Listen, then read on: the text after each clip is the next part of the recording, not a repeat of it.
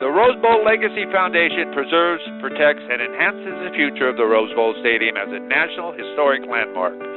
America's Stadium has hosted 2 Olympic Games, with a 3rd one coming in 2028, 2 World Cup Finals, 5 Super Bowls, and the granddaddy of them all, the Rose Bowl since 1923. It is the epic center of college football and is the most iconic stadium in the world. To learn more about how you can support the Rose Bowl Stadium as it turns 100 years young, visit www.inspire, which spells inspire, 2022.org.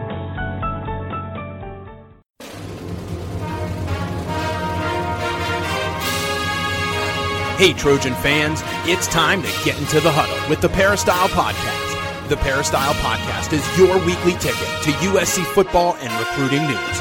Don't forget, you can download the podcast 24/7 at our website, peristylepodcast.com. And now, here's the host of the Peristyle Podcast, USCFootball.com publisher, Ryan Abraham.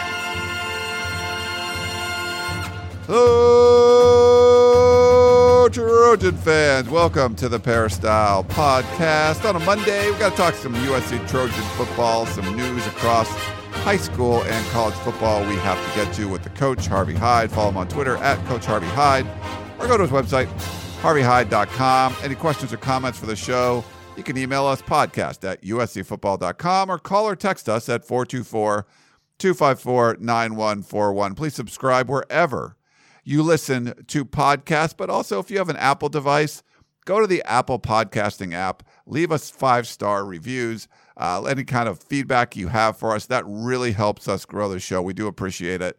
You can rank the show, give us 5 stars. That helps us so much, and we do appreciate when you do that. If you have any questions, you can post them on the Apple podcasting app as well, and we'll get to them here on the show. All right, well, let's jump in and get talking on the show with the coach, Harvey Hyde. He's joining us right now. How are you doing, Coach?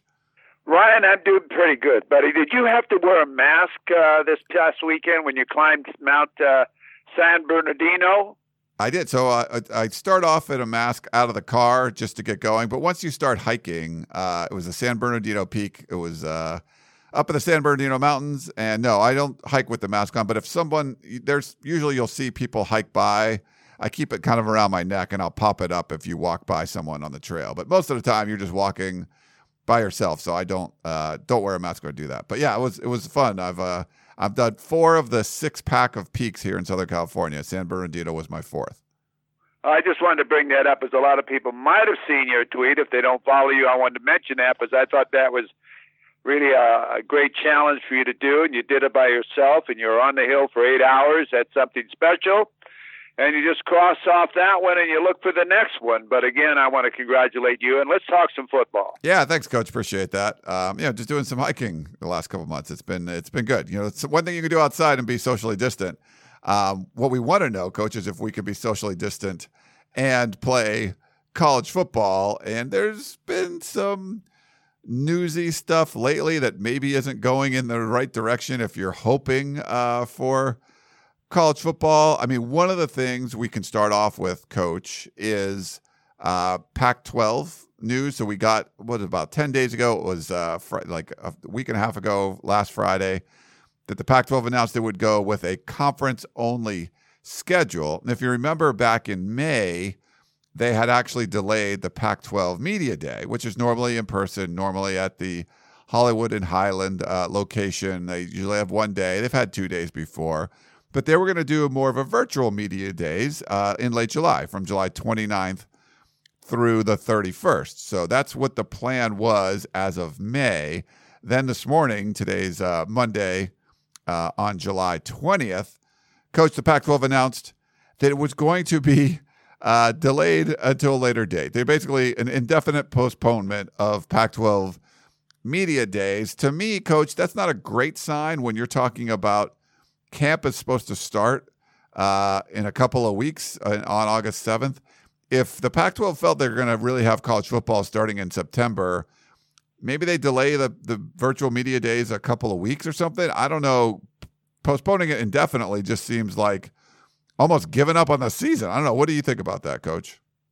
Well, I think it's poorly done. We talked about that. I think, first of all, they announced it way too early that they didn't want to play or they weren't going to play any non-conference games. I thought it was a selfish thing they did.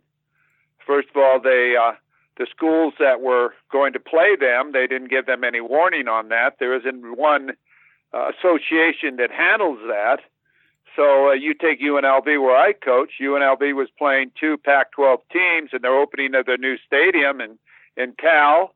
Then they had Louisiana Tech, and they had Arizona State. And all of a sudden now, if they have college football, they've got 2 holes in their schedule. Now they have to run around and try to fill those. And what about the big intersectional games as far as, at Oregon and Ohio State and all these other, Michigan and Washington, and all these games that people were looking forward to, not to mention USC, Notre Dame?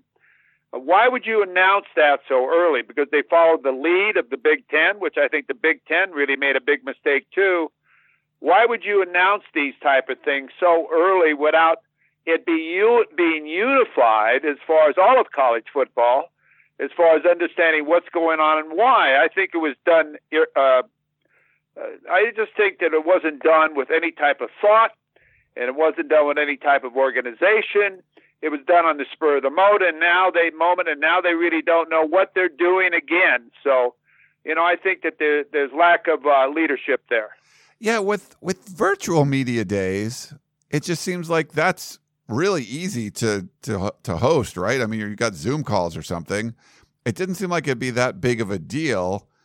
But now you're talking like, hey, we're going to delay the virtual media days. I don't know. I mean, maybe it's because, what the Pac-12 did say, they would have the schedule out by the end of the month. That was the plan.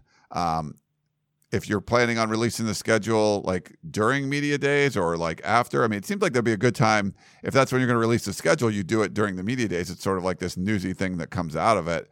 It just seems like something else is going on there. If you're going to delay virtual media days, because now, if it's indefinite, if you're going to do it a couple of weeks, you're like, we're going to do it after we release the schedule, that's fine. Indefinite tells me like they're not really planning on rescheduling this anytime soon. And you don't have a whole lot of time between now and when fall camp is supposed to start, and you want to have media days like during fall camp. That doesn't make much sense to me.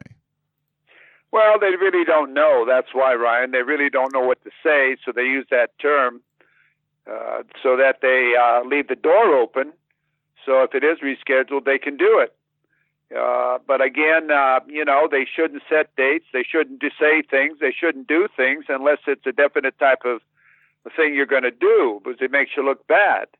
And currently right now, if you're coaching football, if you're an athletic director, or if you are a broadcast station or television programmer, or trying to figure out what you're going to do, it's pretty damn difficult to know what to follow, because there's so much to do as far as broadcast teams, everything else that's around it, travel plans, So you really shouldn't be making plans until you have a definite solution to what your problem is. And that's why it should be a national solution, not just individual conferences trying to just take care of themselves and then all of a sudden find out they're affecting the Mountain West Conference, the Mid-American Conference, there's conferences that have been so good to them, like the Mid-American for the Big Ten and the Mountain West Conference as far as for the Pac-12. They more or less destroy them when they do that without putting any type of thinking behind it as far as what they're affecting when they make these decisions. Yeah, well, we'll see what happens there if we get any kind of word from the conference. We got 11 days left. We're supposed to hear something on the schedule, and we haven't heard anything yet, so we'll see what happens there. Another kind of newsy item that just came out on Monday morning, so we got some news to talk about here on the show. So CIF, California Interscholastic Federation, that sounds kind of weird. Sounds like a space thing or something. So high school football is going to be delayed. I think Eric Samenheimer reported, they put an announcement out that high school football was not going to start in the fall. It would start either December or January. According to the LA Times, it was going to start on January 8th. That will be week 1. There's not going to be any week 0 games. Obviously, California teams, especially like big leagues like the Trinity League, they play out of state. You play like the Bishop Gormans of the world and stuff. All that, having their season delayed. There's a lot of weird stuff going on with that. The CIF said that, you can play club and high school at the same time. So you might see some 7-on-7 teams and high schools playing. Certainly there's going to be an impact on recruiting. We've already seen within the first hour of this announcement, some players decide that they're skipping their senior year and they're going to enroll early at the school they want to play. But, obviously we don't even know if that season's going to happen or what's going to happen there. Certainly with early enrollee students, like if you're a high school quarterback, like a Miller Moss, for example, you decided you want to enroll early at USC, which he was going to do. He's not going to have a senior season to play before he enrolls early. And I think Brian Stump from Student Sports tweeted out, it's probably going to hurt early enrollee quarterbacks more than anything, because you're talking 12 or 15 games that you don't get under your belt anymore before you enroll in college. It's really important for the development. You can do camps, you can do 7-on-7 and all that kind of stuff, but playing your high school football games is meaningful. So there could be wide-ranging impacts, Coach, with the CIF delaying high school football until the spring. Any initial thoughts on that? A lot of thoughts on that, Ryan. First of all, you're going to see a lot of players committing early now because not having that senior year, they have their offers. They're going to want to take their offers now without taking any chances, because schools give a lot more offers than they have scholarships available. I think you're going to see a lot of players commit earlier.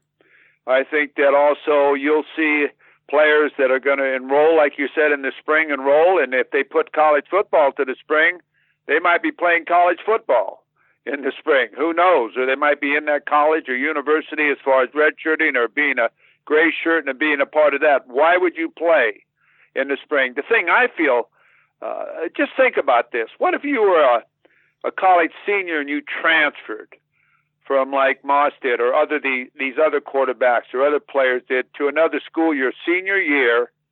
Now you're at a school your senior year. You don't know anybody. You're not playing football. How do you think about the school you left?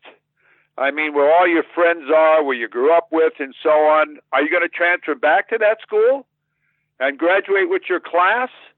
I wonder how many people think about that. How many people you left just for football, your friends and everybody, to go to another school for football, and now what do? You stay in the new school, there's no football or whatever. There's a lot of things that this affects, Ryan, a lot of things. It does. I don't know what the ramifications are going to be. If you decide, hey, I'm skipping my senior year and I'm going to enroll in college, but then college football is delayed, and so now you would be enrolling after the football season, and now you're enrolling during the season.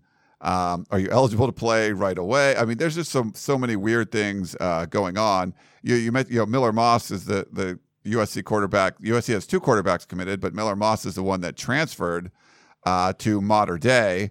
And I think a big reason was it was going to help him prepare for college more, playing at a program like that. But also, you're probably more likely to play at Mater Dei than almost anywhere else. But now, with the CIF announcement delaying everything, he's not going to be able to play his senior season unless he doesn't enroll early at USC. And are we going to see that going to be a common thing where we're just going to play our senior seasons? There's no reason to enroll early because there's not going to really bring spring football. There might be, instead of spring football practice, there might be just spring football games from the year before. Like, there are so many scenarios here, Coach. It's absolutely crazy, but just another domino now that could impact, obviously the whole Pac-12 recruits California, the nation recruits California, and all of these players are not going to be playing in the fall now.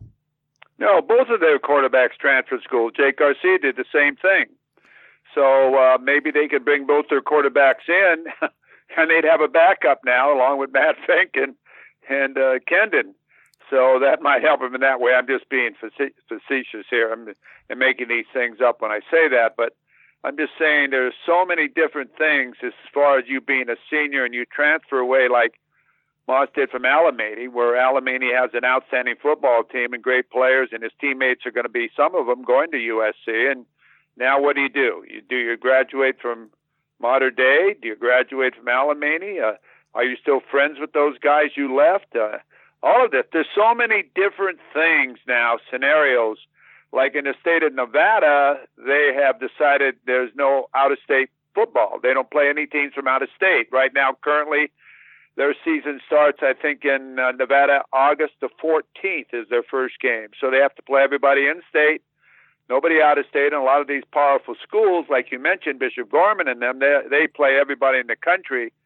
So they had to change their schedule completely to in-state schools. So there's so much and so many adjustments that are going on as far as in high school football, college football, and so on. This is part of our subject for today, and a lot of things we want to sort of talk about as far as the future. Yeah. All right. Well, we'll see with what's going on with the CIF and how that impacts USC specifically. There's already, I think of the commitments USC has, a significant portion of 12 or 13 of them are playing their high school football in California. So there's a lot of impact on the USC recruiting front, because USC recruits California heavily because that's where USC is. But speaking of recruiting, USC did pick up a 4-star commitment, big deal over the weekend. So it's the 5th defensive back in USC's class of 2020. His name is Prophet Brown from Elk Grove. That's in Monterey, California, Monterey Trail. 4-star cornerback. He's ranked 127th in the country. He's listed as a running back. But lately in the spring, people have been recruiting him more as a corner. Some people think he could play safety. Really dynamic player, about 5'10". But they're listed as a running back. But a lot of the schools lately have been recruiting him as a corner, including USC. Dante Williams is the lead recruiter there. And, man, he's been cleaning up, still one of the top recruiters in the country. But he'll join from Alameda, who you mentioned already, Jalen Smith, from Muir High School, Kalen Bullock, from Warren over in Downey, Zamarian Gordon, and then from Narbonne, Anthony Beavers Jr. So some really high-powered secondary players there, Coach, that USC's recruited, and the latest one being Prophet Brown. I think that's outstanding. I think he's done a great job of recruiting and attracting great players, but we know that the name of the game is athletes, recruiting them, forecasting that they can play it, evaluating them into your system, and then having it all happen. So I think on the defensive side of the football, especially in the secondary area, I think they've done a great job. I really do think they've done a great job. Now, they offered the linebacker, I believe his name Fields, from the University of Arizona. Now, I don't know if they really need linebackers. I was wondering your feelings on that, Ryan. Yeah, I mean, I think USC's still active in the transfer market, and you're going to see, especially now, there's so much going on, the offers and stuff that are going out. You're gonna stay active and kind of keep feelers out there. Offers don't mean as much as they used to, as you know, Coach. I mean, they're like you said, there's going to be guys committing quickly, maybe quicker than before. We've already seen it happening during the pandemic, but trying to get people around it. And sometimes an offer is just like a little nudge, like, hey, we're here. Do you want to come over? I don't know specifically if they're going to bring in any transfers at the linebacker position, where it's not necessarily a position of need. So we'll see where that ends up going, Coach. We'll see. We'll see what happens with that. Guy's a pretty good player, but as a linebacker, it sort of puts a question in my mind: is, hey, we're not good enough. We're bringing in somebody else, and numbers are so important, especially when they're up to 17 now. We certainly want to make sure that the rest of the recruits that are out there are people that you need in positions that'll help you become a better football team. That's all I'm saying. Yeah, they're starting to fill up, and it's a good thing. I mean, ranked number 7 in the country right now, just behind Oregon. So, number 2 in the Pac-12, but doing really good work, especially, like the Dante Williams of the world.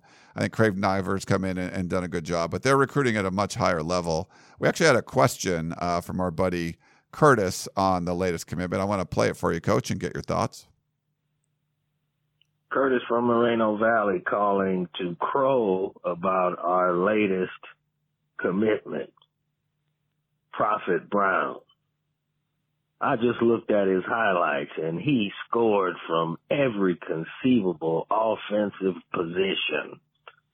Running back, receiver, kickoff, punt returns, plays defense, and he makes people miss. Very creative with the way that he runs and cuts back against the grain, all of that crazy stuff. Gonna be fun to have him. Curtis from Moreno Valley. Well, Curtis, it's always fun to have great players, and whenever you're an athlete, like play both sides of the ball, that means you got some courage if you can play on defense.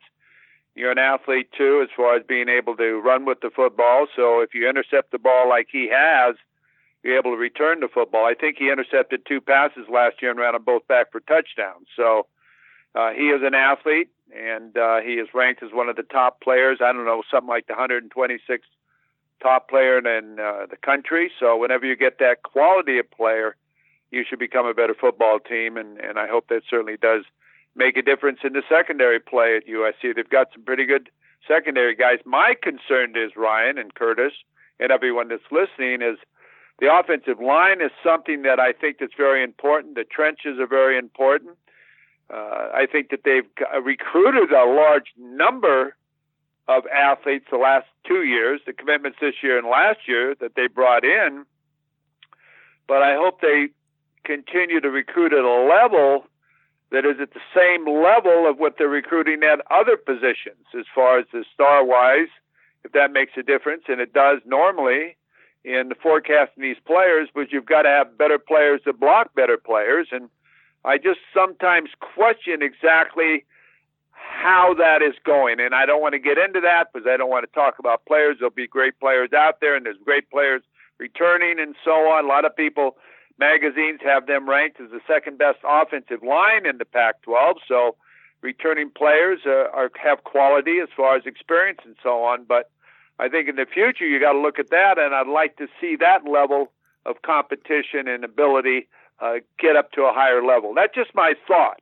Yeah. So at this time. No, I think overall, Coach, Oregon has done a much better job recruiting, especially some of the star offensive linemen on the West Coast. And I think I think USC's fixed some of their recruiting problems, but that's still one. And it's tough. You know, Oregon's they got a lot of momentum, especially recruiting offensive linemen. Mario Cristobal is an offensive line guy. I think that certainly helps, but that's one area I think USC needs to get better at. They brought in the numbers, like you mentioned, in the last class, but none of them were really highly ranked guys. And Oregon continues to recruit those guys. It's not as many of those on the West Coast. There's certainly more skill guys, but Oregon's done a better job getting those bigger name recruits than USC has lately. Yep, that's exactly what I'm saying. I'm saying whoever's in charge of recruiting offense in the offensive line, and I think the whole staff is, but whoever does direct that, and it's probably Coach Clay Helton, I would sort of say it's time for us to raise our level of competition and recruitment too, if we're planning on playing the Alabamas, the Notre Dames, the Oregons, and so on, to get back to the glory year level. All right, let's take a quick break. We'll come back and finish up the show.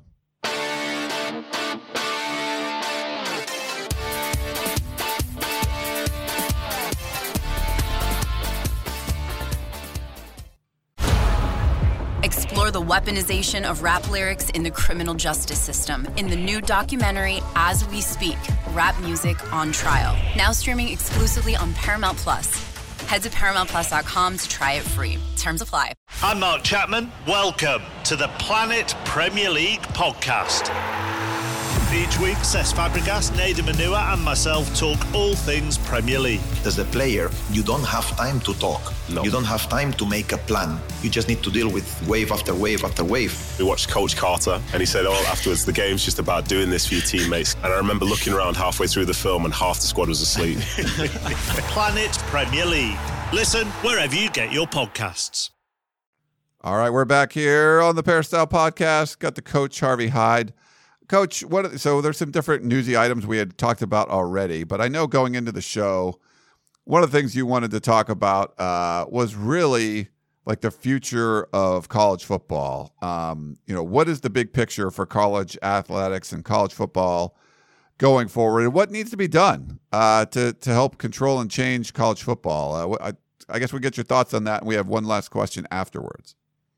Ryan, I'm glad you brought that up, because I sort of talked about that a little bit when we opened up the segment talking about the Pac-12 and what the Pac-12 has been doing as far as there's no really pattern as far as knowing what's going on, the cancellation of non-conference games, the Big Ten doing this, the Southeastern Conference not announcing anything, the Big 12 not announcing anything, and so on, the ACC. Well, I think we've gotten to a time, and I think Mack Brown hit on it, and I know Mack Brown. I haven't called him and discussed it with him, but I think that for a long period of time, college football has become so important and such a big part of the athletic departments and the success of the athletic departments that it's time to pull it away from the NCAA, not as far as an association, they belong to it, but a separate identity. And football is separate as far as everybody understanding now, as it's been shown, that it's the success of an athletic department, it's the income that supplies an athletic department no matter what sport it is, and it's the future of the athletic departments in college football. And I think it's time now to have what you call a commissioner. It's like Roger Goodell, somebody that's competent and somebody that can run entire college football.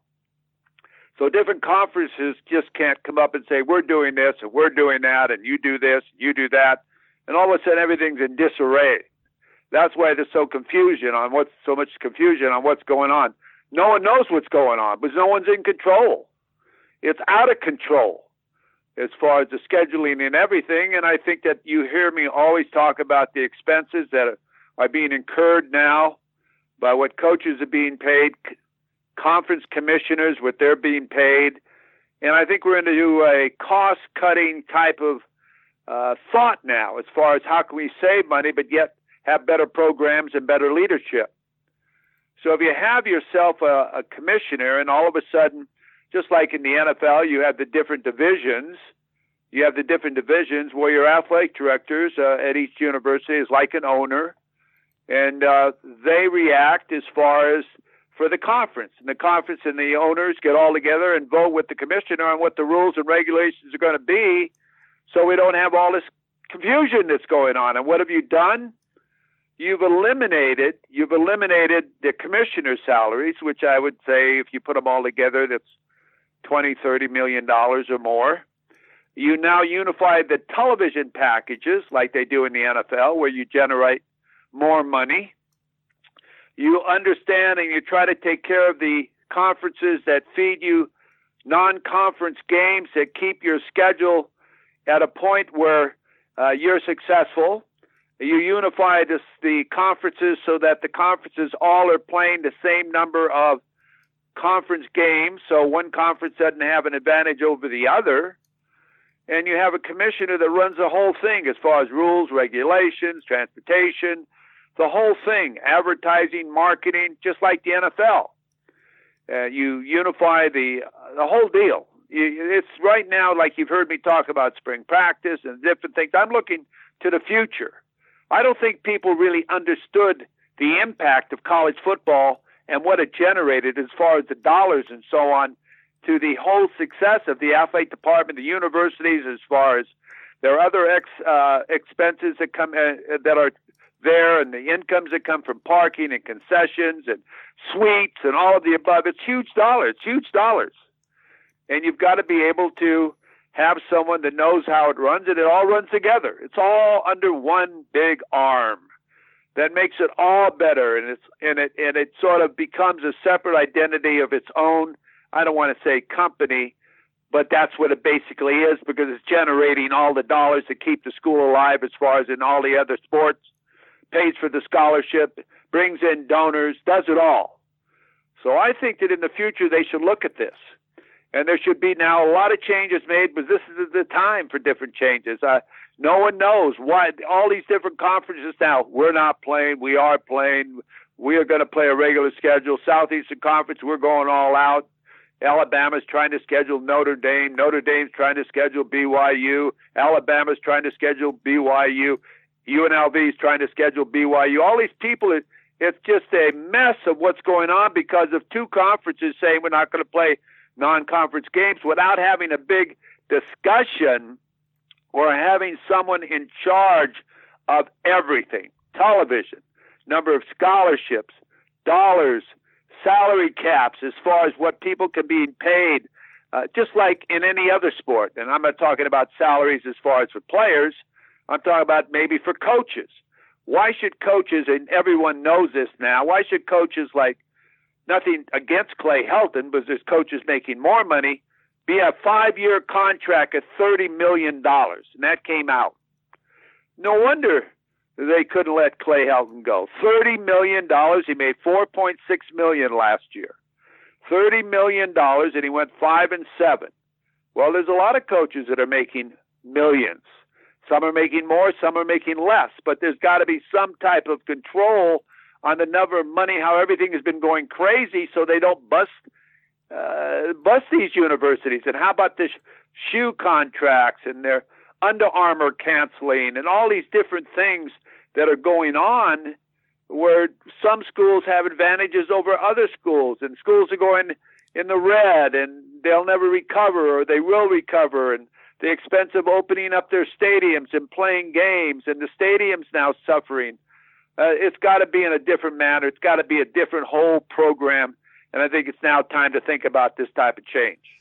Hey, Coach, yeah, good points there. I want to talk about that Clay Helton deal because we didn't bring that up, and I forgot to mention that earlier. But as far as the college football leadership goes, I agree with you. There's always talk about, hey, a college football czar. We need someone that's running things, the Roger Goodell of the world for the NFL, something like that for college football. And talking to different college football, writers on the national scene, they seem to kind of laugh at that when you talk to them, or at least some of them do, because there's so much power spread out right now where you'd have to get a conference commissioner from the Pac-12 and from the SEC and from the Big Ten and the rest of the conferences and agree to someone being over them. Right now, they're basically running their own show. Would you want someone over them? And is that the case? Is it only for Power 5? Is it for all of college football? There would be some power struggles to try to insert somebody there. There's definitely a leadership void with the NCAA. But the conference leadership seems to be pretty strong. Maybe not the Pac-12, but the other conferences. I don't know. Is there an easy way, or is there a feasible way that you could get someone to, have these conference commissioners now report to someone where they don't do that now? Well, there might be a way of taking the conference commissioners and making them a part of this, as you call them, a czar, and being part of that committee and leaving their conferences because they're all excellent in what they do. The Southeastern Conference markets better than anybody else, and all of them have so many great qualities and are very intelligent. But again, why do you need a conference commissioner? As far as you need someone probably in the athletic department to manage the rest of your sports and do scheduling and so on. But a conference commissioner, I'm not sure. Not somebody that's getting paid $2, $3, $4 million. I don't know what they make a year, but maybe they could come and work for less. Can you imagine how many people out there are making the dollars that as a commissioner and assistant commissioner and the playoff system, that those guys make all that money? And I mean, really, the money that's out there in college athletic is ridiculous, the expenses. And I think you've got to look at that and cut back. Now, how many guys do you know that wouldn't do that job for $500,000? I don't know. If you give them an ultimatum, maybe less than that. That's a lot of money in my mind. But to pay a guy $1 million, $2 million, $3 million, what are you kidding? What are you kidding? To be a conference commissioner. What are these guys? I mean, and then some have private planes and expense accounts. And why don't they meet in dorms on campus somewhere? Why do they have to meet in Hawaii or Carmel or all these places? I mean, really, I think it's gotten really carried away. I know a lot of them. They're good guys and so on. They'll take as much as you'll give them salary-wise and everything else. But I think it's time to re-examine everything and find out exactly what's in place and maybe do an overhaul of everything. Yeah, I agree with you, Coach. It's this might be the time to do it during the pandemic. And who knows, we might get some interesting conversations with the television networks. And I don't know. This is the time for change, though, because we just don't know what's going to be going on. But you mentioned this, and I totally forgot to bring this up and put it in my show notes going into it. This was something we talked about in the War Room on Friday. If you're not a member, you should go to check out uscfootball.com and check it out. I gave some kind of unique insight from sources I talked to about Clay Helton's contract. So if you remember, back in February of 2018, then athletic director Lynn Swann gave Clay Helton a 5-year contract extension. And we didn't know a lot of details about it. USC went out that year and went 5-7. This was after getting thumped by Ohio State in the Cotton Bowl. He got the contract extension. And we had reported different things in the war room over the last few months as we learned more about this contract. And I think it was Yahoo Sports coach that said the buyout would be like $15 million. And we talked to Dan Weber. He's like, there's no way the buyout's that high. They couldn't be that dumb. And then we started to talk to sources that were like, the buyout's closer to $30 or $40 million. And we're like, what? Like, how could that even be possible? Now, that was going to include like the total cost of buying him out, assistants, and, spending like $10 million on a new coach or something like that. So the numbers were astronomical, and it just didn't make a lot of sense. Then we started to learn more about the contract because it's a public school, it's a private school. You don't know the details because they don't have to make it public because it's a private school. But it was a 5-year guaranteed contract from what we were told. Our sources told, like, whoa. So fully guaranteed contract. Oh, okay. He probably makes $3 million a year. Like that's $15 million right there. And then you find out things like, well, there's also benefits that are built in from a university. So say you had a contract, say you made $100,000 from USC and you had a contract for a year and they just wanted to get rid of you. They don't just give you your $100,000 and walk away. There's actually the fringe benefit calculation. There's like, I think the rate for USC is like 33%. So you would get $133,000. You actually get more money than what's on your contract because of the benefits that they would have had to pay out for you for those years. So like the, healthcare and all that kind of stuff. So they pay those benefits. And if they terminated your contract, then you're getting compensated for those benefits. So even more money than, if it was making $3 million a year, you get a third of that. So it's really more like $4 million.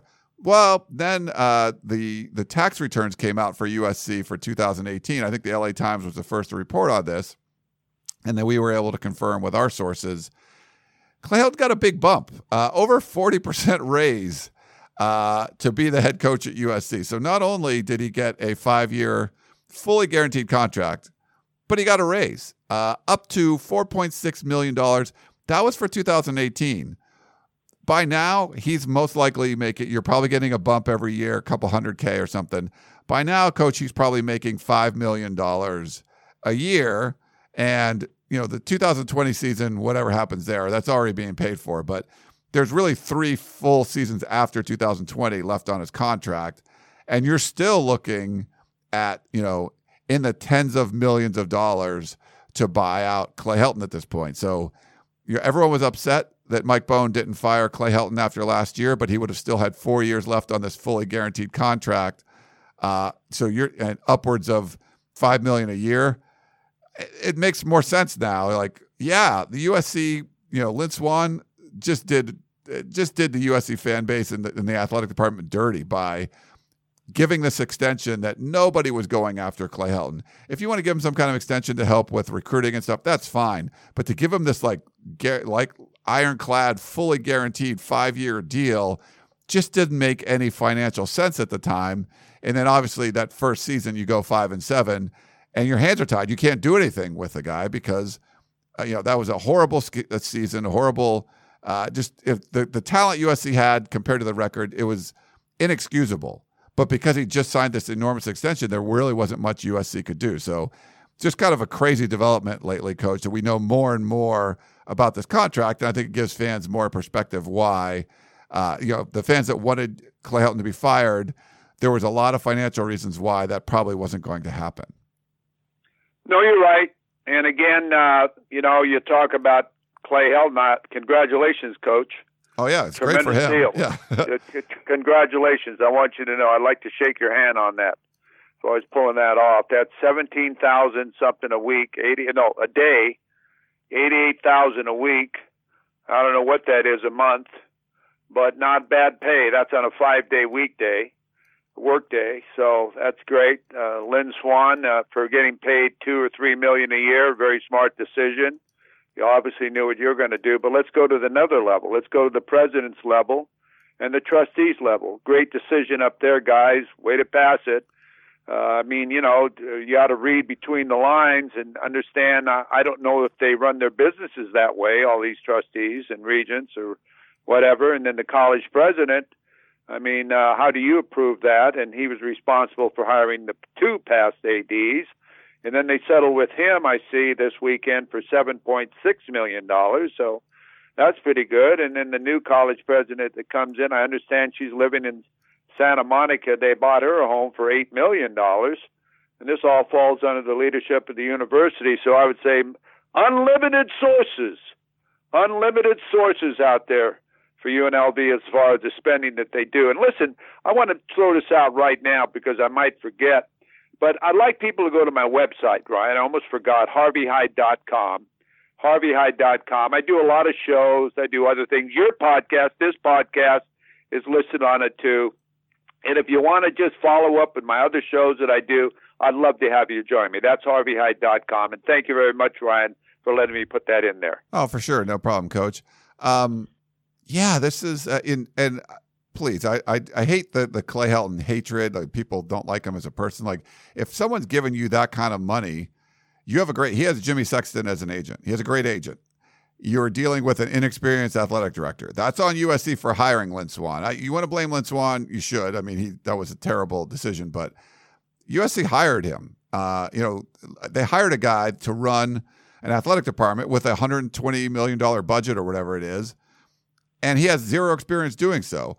And he's going to go up against a super agent and get fleeced. And he really did get fleeced. This is great for Clay Helton and his family. He signs this, fully guaranteed contract and protect himself over getting fired if you have a horrible season. Now, some of it might be, I'm not going to say he's not going to try as hard, but when you get that fully guaranteed deal, you feel pretty comfortable. And are you going to make tougher decisions that you don't have to make, like firing coaches, which a lot of us thought they should have been a bunch of changes after the 2017 season. USC did win the Pac-12, but looked bad in the games against the top opponents.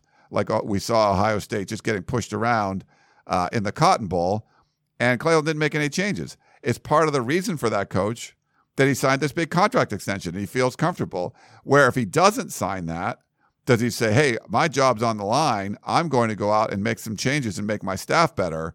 Where since then he's made changes, but it's been more of a forceful thing where you sign that fully guaranteed extension in 2018. I think you feel pretty comfortable. Yeah, I'm going to stand pat and stick with the guys I got. I'm sure things will turn around. Obviously they didn't. He had to fire him anyway.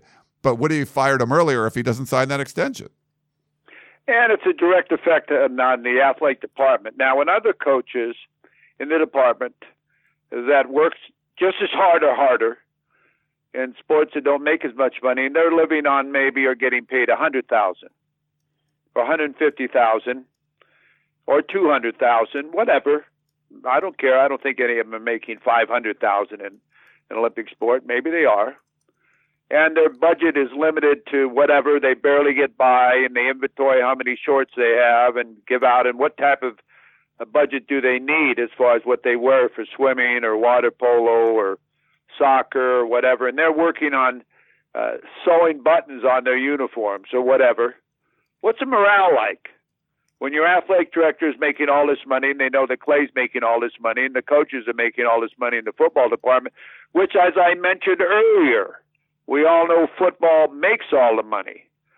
But again, you got to look at everything else. You got to say, what's going on as far as these other coaches too? When you can give, where would $5 million go in the other programs? How far would that go as far as from salaries from a lot of people? That's why I'm saying everything's got to be looked at, because these other sports are valuable sports and great experiences for student athletes.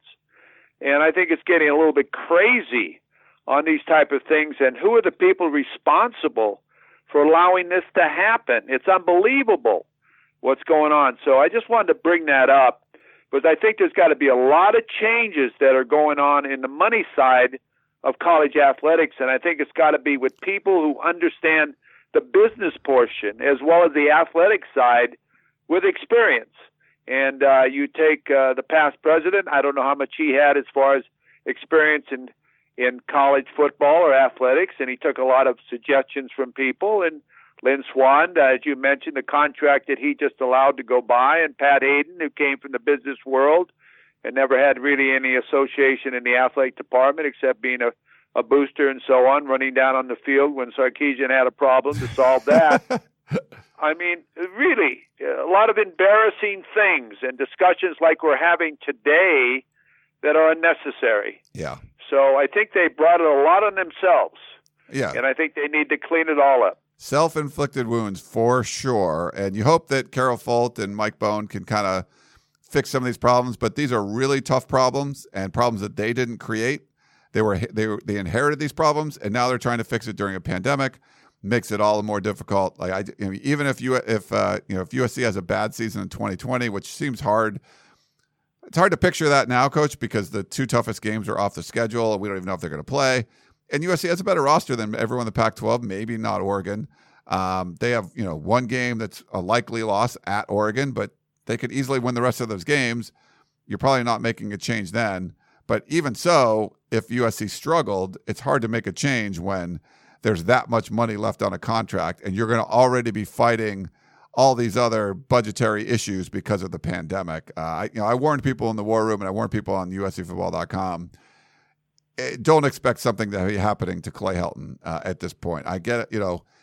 If you want to say, hey, USC deserves a better coach, they should be fighting for national championships, and they should have been recruiting better, and should have never went 5-7. All those things are true, but where USC is now, all the bad decisions of the past have kind of limited what this new administration can do. And I just don't think, with the budgetary hit that this athletic department is going to take, and all athletic departments across the country, even if there was a reason on the field to make a coaching change, I just don't see that happening this year, Coach.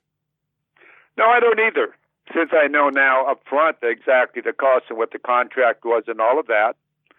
So we'll just have to play it by ear, and whatever the record is, he'll be back the coming year. And again, I hope he's undefeated. I really do. There's no reason why he can't go up and beat Oregon. And like I've said all along, when you're USC, you'll play anyone in the country. At least that's the way it's always been and used to be. And that's what they're trying to get it back to. So going to Eugene is a challenge, but so what? Who's going to be in the stadium? Maybe nobody if they play the game. So how is it a home field advantage? And we'll see how that works. And I want to wish them the best of luck, and Coach Helton and everybody else. And I hope we have a football season. But, again, we've got to get some decisions made, and it's got to be where everyone is on the same page, playing under the same rules, and people aren't getting hurt, and student athletes aren't getting hurt as far as because of everybody going their own way. That's the way everything gets lost. And that's all I can say. One last question for us, Coach. We got Earl in West L.A. about the prospects of no football. He says, given the uncontrolled spread of the virus and a lack of a coordinated national strategy and leadership, I don't see how there will be college football this year, regardless of whether it's in the fall or the spring. Assuming I'm correct, can we resume play in the fall of 2021? What do you think will happen regarding players' scholarships being honored, red shirts, things like that? How the television contracts could be renegotiated? How are they going to evaluate players for the NFL draft? There are many more details, but those came to mind first. Thanks for all you do, Earl in West LA. And Earl, those are all, there's so many questions that are going to come up if the season's delayed, let alone canceled altogether, like Earl is suggesting. I talked to a television person, Coach, and they said the TV networks aren't going to pay for games that don't air. So all that money that you would get from your television contract, to me, it's all going to go away from what I was told. But yeah, the NFL draft, I think, would still go on. Just you wouldn't be able to evaluate players the same way. I mean, scholarships, I think they'd be honored. Would everyone just be given a red shirt? Would it be like a gray shirt? It's hard to say. But I don't know. What are your thoughts on all of that, Coach?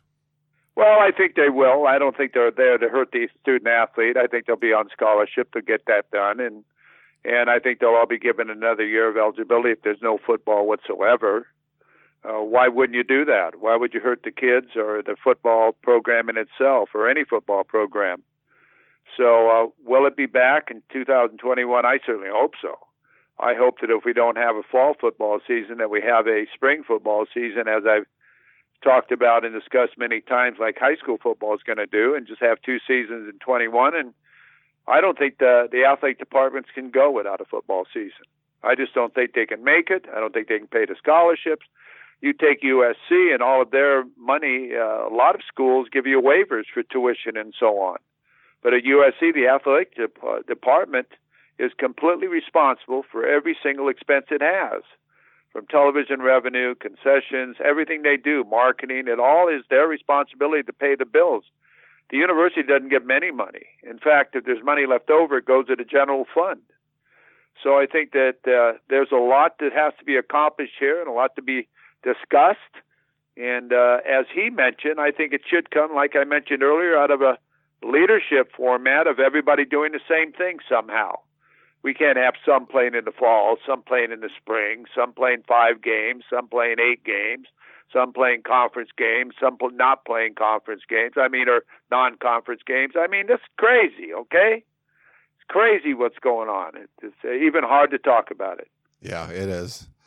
Well, we're going to still cross our fingers, still hold out some hope. Though we just don't know at this point. So we'll let you know what's going on. There was some news we got to already from this morning. We'll see if the Pac-12 follows up with anything here in the coming days and weeks. But Coach, as always, great stuff. Good hearing from you, and good to get your thoughts on things. And we'll keep being hopeful that we can somehow figure out a way to have a safe college football season this year. I hope we do. I really hope we do, because I'm really looking forward to it, and I know everyone else is too. And we'll find out. That's all we can do. But we'll just wait and see what the plans are. Yeah. All right. That's the Coach Harvey Hyde. I'm Ryan Abraham. Thanks, everyone, for tuning into the Peristyle Podcast. We really appreciate you listening and being part of the show. Hope you guys are all staying safe, and we will talk to you next time. You've been listening to the Peristyle Podcast, presented by USCFootball.com. Be sure to tune in next week for the latest news on Trojan football and recruiting. And don't forget, you can automatically download the podcast directly to your smartphone or tablet for free. Just click the iTunes link on PeristylePodcast.com or search for Peristyle Podcast at the iTunes Music Store.